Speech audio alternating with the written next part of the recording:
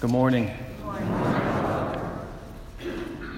There's a tension in today's gospel and really within the readings themselves, because as we just, those final verses that we heard, right, there's a cutting off that oftentimes needs to take place for the sake of salvation, whether that's of an individual, of ourselves, whether it's within our own family and making sure that everything is safe there, whether it's the church at large. There's oftentimes a purging, a cutting off that needs to take place. And yet, at the same time, that purging or that cutting off, also we have to be careful with it, right? Because the other thing that we're warned about from the first reading today, in the case of these two men, Eldad and Medad, and ultimately how Joshua responds to them when they receive the Spirit, even though they weren't part of the group. Or when we look at the beginning of today's gospel, where we see John, who saw someone driving out demons in Jesus' name and then tries to stop him, is that even though we're called to at times cut out and to purge, we also have to be wary of an exclusivity.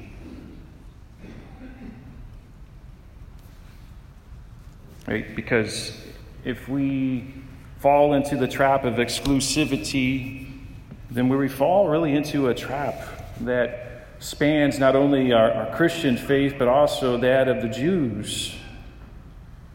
It's a cancer, and it can be a cancer when we ultimately, as a corporate group, say that other Protestant denominations or other Christians don't have some of the gifts that the Spirit has given us in the fullness, as we believe as Catholics.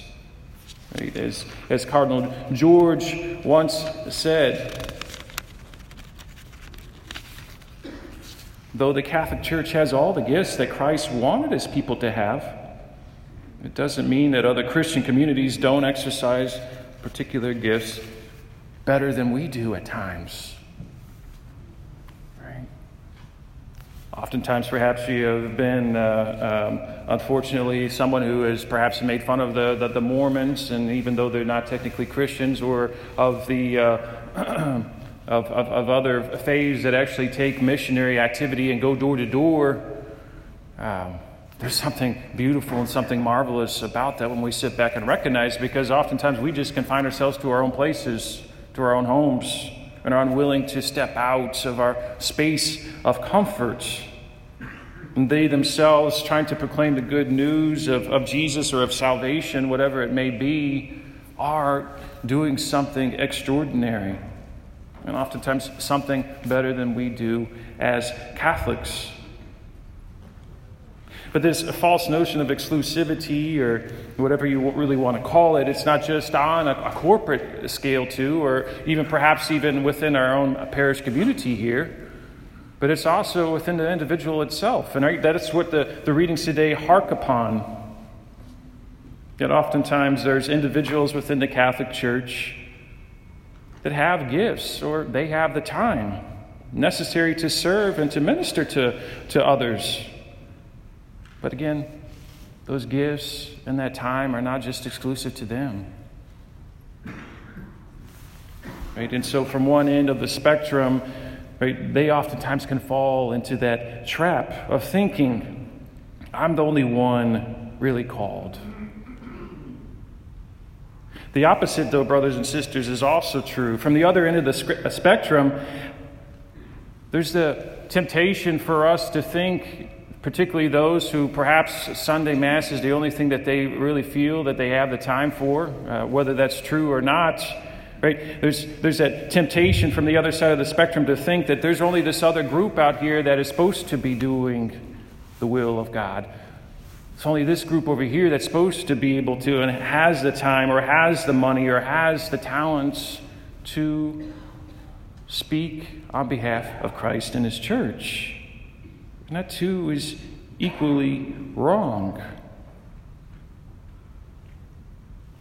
What we need to recognize, brothers and sisters, is that to be Christian in itself is to be called in a particular way as a member of Christ's body to greatness. A greatness that, as we heard last week, Jesus conveying to his own disciples, is a greatness that is exercised in service. Who is the greatest among you? Those who serve. This service, as we know, begins first and foremost within the family and the home, and it's carried on in and by members of the church and within the community and other organizations that you associate yourselves with. But no one, brothers and sisters, at the heart of today's gospel and the heart of today's first reading, no one is exempt from the vocation by God. The vocation that each one of us received within our own baptism. Each of us is called. No one is exempt from serving the Lord in some way.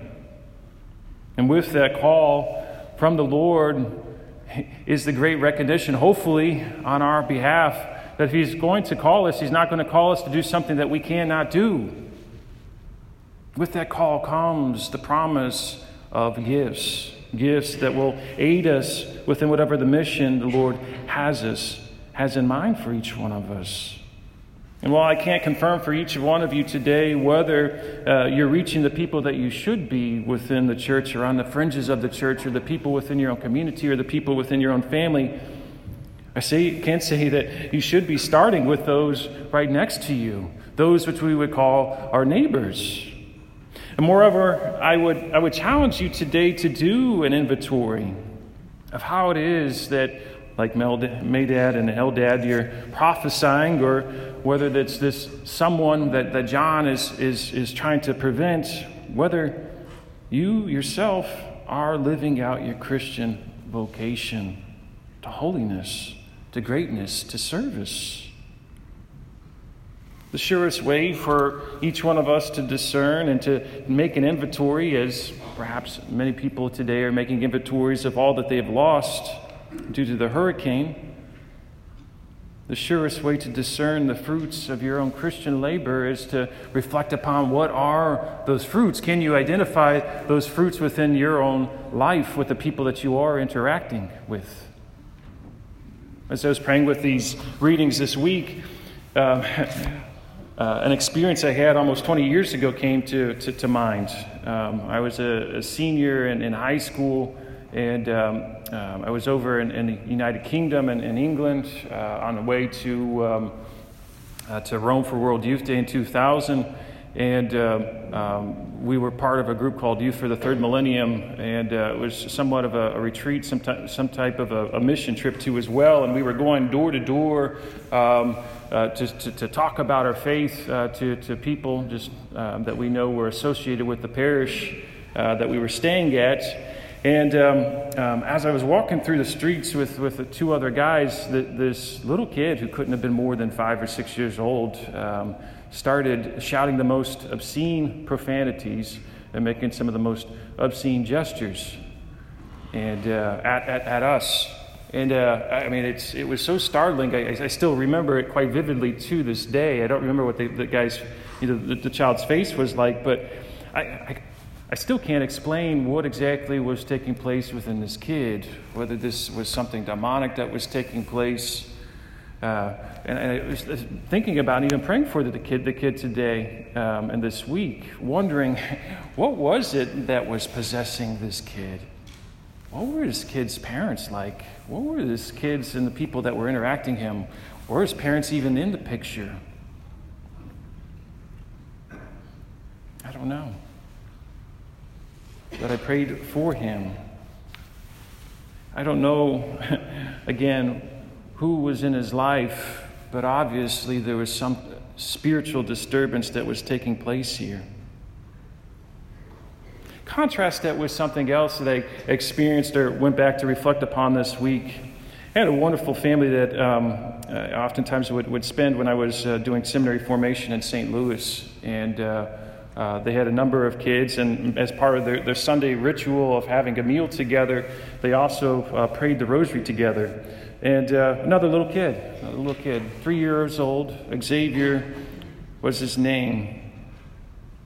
And what was so beautiful about Xavier was not that he stumbled through the Hail Marys, as he tried to say them. He twisted the words and whatnot. It was a severe contrast to the first story I just told you about.